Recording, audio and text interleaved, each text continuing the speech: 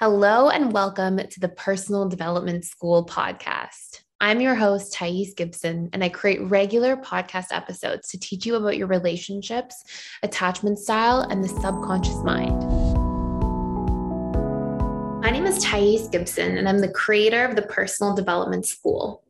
This is your daily breakthrough video, and in this video, I'm going to take you through the real steps necessary to understand how to actually heal fearful avoidant, aka disorganized attachment style.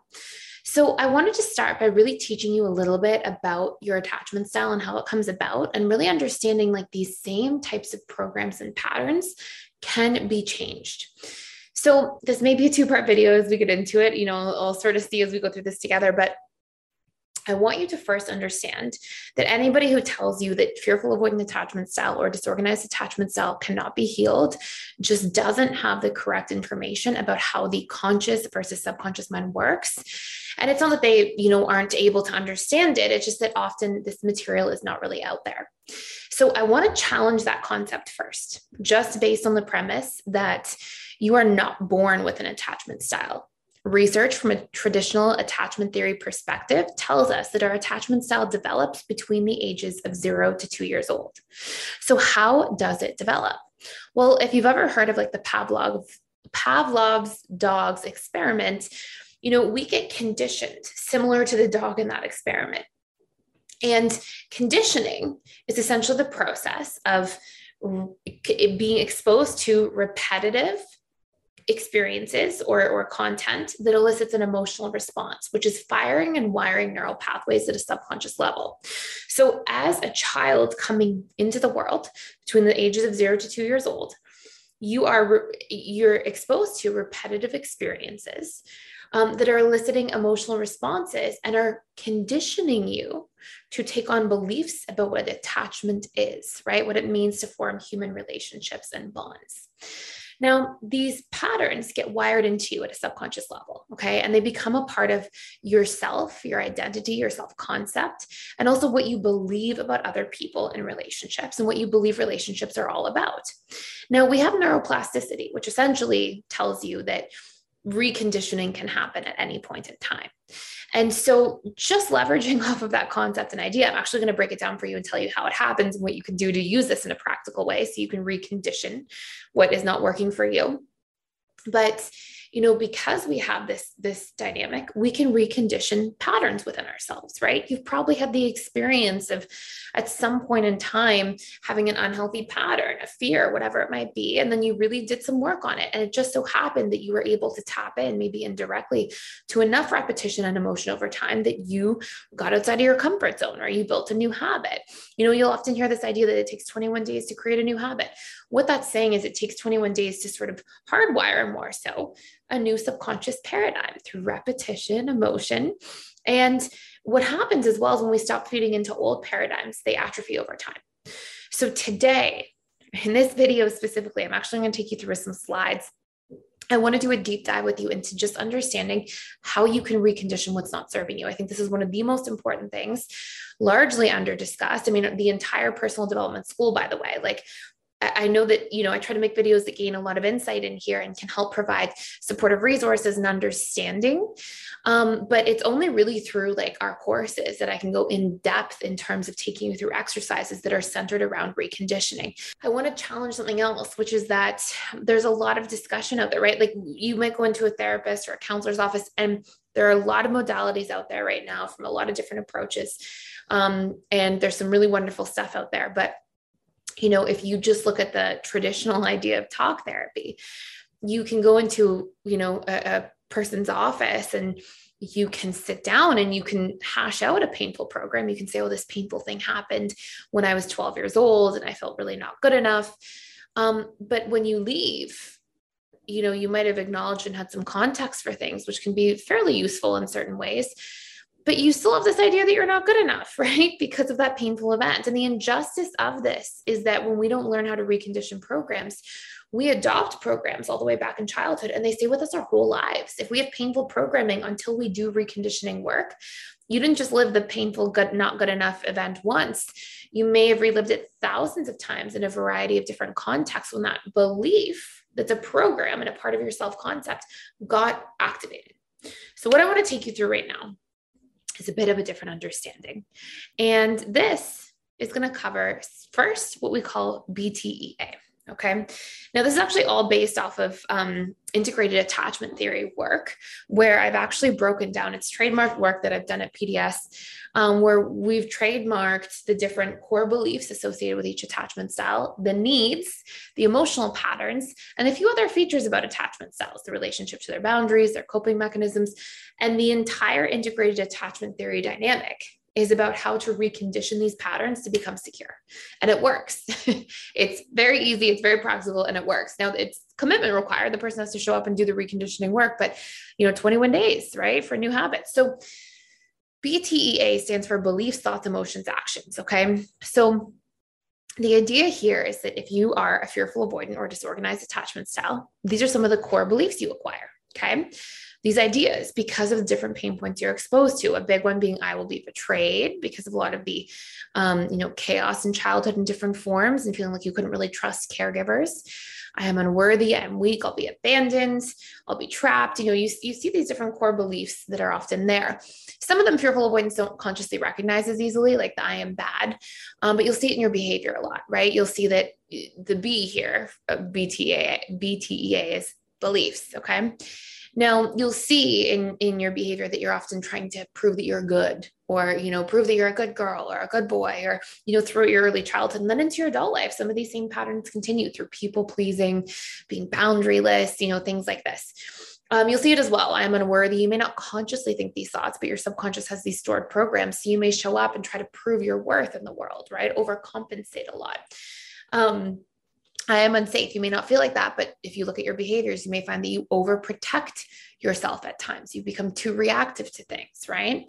So those are all signifiers of having these belief patterns all bubbling beneath the surface. Now, something else you really need to know. The conscious mind is responsible for roughly 3 to 5% of your beliefs, thoughts, emotions, actions.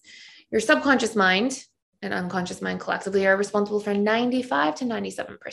Another thing you should know is the conscious mind can't outwill or overpower the subconscious mind. So if you've ever had the experience, and these are all really important things. So I know I speak quickly. You can always put this on like half the speed or whatever in the YouTube settings below. But something else you need to know is that if you've ever tried to, you feel bad and you're like, I want to just feel better. I just want to will myself to feel better. Or you've got a bad habit, right? An addiction of some sort, let's say a gambler, or I just want to stop gambling. It's not possible. Your conscious mind may want that, but your subconscious, it doesn't just work because you snap your fingers. That's because the hub of our beliefs, our thoughts, our emotions, our actions, which is what BTEA stands for, exists at the level of subconscious mind. So when we're trying to change anything, we have to recondition it, and we have to deal with that at the subconscious level. We can't just think about it. We have to ingrain it. Okay. So BTEA stands for beliefs, thoughts, emotions, actions. Beliefs lead to thoughts. Okay. If I believe I'm not good enough, I might have thoughts like I'm not smart enough, interesting enough, funny enough, right? If I believe that I will be betrayed or I can't trust, right? Which is the core belief of fearful avoidant right here. If we believe that, then what happens? You think, oh, that something changed with that person. I don't know. Can I trust them? Can I not trust them? We have all these thoughts connected to this core belief. Okay. Core belief comes from our repetition plus emotion, repeated experiences in childhood that fired and wired a program at the subconscious level of mind. So beliefs lead to thoughts. Thoughts lead to emotions. How do you feel when you think you're going to be betrayed? Suspicious, afraid, nervous, uncomfortable, upset, angry, right? Hurt. How do you feel when you think I'm not good enough? You feel, insecure, anxious, sad, rejected. You feel these different types of emotions. Now, emotions are actually also made up of neurochemical reactions. So, on a side note, it's also very important to recognize that if you're feeling like I am unsafe, you may have elevated levels of cortisol, norepinephrine, right? These fight or flight responses. I think it's very useful. And that's another not talked about enough experience in psychology. Because a lot of our neurochemical balances and imbalances have roots of being deeply affected by our belief in thought patterns. And there's other things that affect it as well, but that's a big one. And then we have actions. BTEA A stands for actions. So from an action perspective, what's really interesting is that neuroscience has proven, a neuroscientist named Antonio Damasio has proven that every single action we take is based on our emotional state. So if you are somebody who thinks that you're a very logical, rational thinker, you may have a lot of logical and rational justifications, but guess what? Your emotions are actually driving your decisions more than anything else. So you can think of BTEA as being like this sort of dynamic of unfolding events. Now, there's more to it than this. This is a simplified version of this right now, because again, I have this short YouTube video to share this. You can have beliefs that directly get activated, go right into an emotional response when you sort of have those instantaneous reactions to things. You can have unmet needs that trigger emotional patterns and actions. But this is one huge pillar of what's driving us all the time. So it's really important. Like, you have a mind, we all have a brain, and nobody teaches us the user manual for it, right? Like, we don't get to learn how to regulate our thoughts, our emotions, our actions, and our beliefs. So when we're trying to change our belief patterns, we have to dig, or if we want to change really like our actions, right? Like, let's look at BTEA unfolding here for a moment first. If you've ever felt afraid of abandonment, right? Let's say this core belief is triggered. Somebody's pattern changes, and right away the mind tries to go, okay, let's see. We open our subconscious filing cabinet. What is the pattern changing? What does it mean? It means I'm about to be abandoned. Okay. Because those are your stored past experiences about attachment. These are the beliefs that are there's a catalyst for them to be activated. Then you start thinking, oh my gosh, I can't believe this. They're pulling away. I can tell. What are they doing? Are they not interested in me any longer? You've got these thought patterns that are active. Then you start feeling afraid, anxious, sad, hurt, desperate, these different emotions that are just a normal part of the human experience. And then what do? Maybe you activate, right? Maybe your actions become to cling, to hold on. Your conscious mind is not intentionally thinking these things. Your conscious mind isn't like, oh, what should I do? How should I act? These things are happening on autopilot. They're sparking out of the subconscious mind. And we actually have a lot of programmed actions or behaviors that are coping mechanisms associated with each attachment style. So you can see the whole chain of events, right? I am bad. You can see how fearful when you feel like you are bad. This belief is activated. You're like, oh no, they think I'm a bad person. You start thinking thoughts like that. You start thinking, oh my gosh, they probably think I'm this terrible person. They must think that I'm just awful. I can't believe they think this about me. And then what do? You feel like, negative emotion around it. And then maybe you people please. I have to show them otherwise. I should, you cope in your actions to try to equilibrate for this at some level. And every single one of these belief patterns has its own train. And different attachment styles have a sort of different route that they take, but I'm not good enough, right? I'm not interesting enough. Oh, I feel sad and rejected. I pull away because nobody's going to think I'm interesting at the networking event. I hide, right? That can be your action. Or I try to overcompensate to prove that I'm good enough. Maybe I talk about myself too much and how special I am, right? You can see the different dynamics of different people. And I'm sure you can relate to people in your life who may do these things. So the first thing here is to recognize that this pattern's happening. And the second thing is, once you've isolated your major patterns, to know that you can recondition these things. We have students coming into our school all the time that come in and say, I have most of these core wounds. I have most of these painful beliefs. And over time, end up saying I reprogrammed all my core wounds. They're gone. I've personally been there. And it doesn't mean that you don't feel these things sometimes. It doesn't mean that, if somebody criticizes you in a painful way, that you're not like, ooh, I don't feel good enough in this situation. But it's like a 1 or 2 out of 10, and it's more objective than subjective, right? It's not like somebody is cold and you're like, oh, it's my boss thinking I'm not good enough. You don't leap to these conclusions. It may be that you get feedback about something and you're like, you know what, that actually wasn't good enough and can be improved upon. And it doesn't feel so good, right? But it's more objectively aligned with what's happening.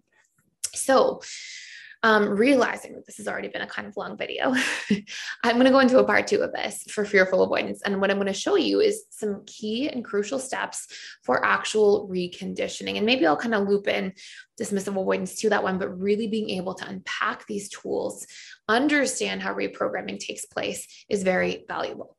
So please let me know if you like these slides, if you prefer some of these slides on the YouTube channel from time to time. I mean, we have tons of them from all the different courses. It's pretty easy for me to just pull them up sometimes, but I hope this makes a lot of sense. And yeah, let me know future questions you have, and I'll see you in part 2 of the in-depth reconditioning. Thank you so much for watching.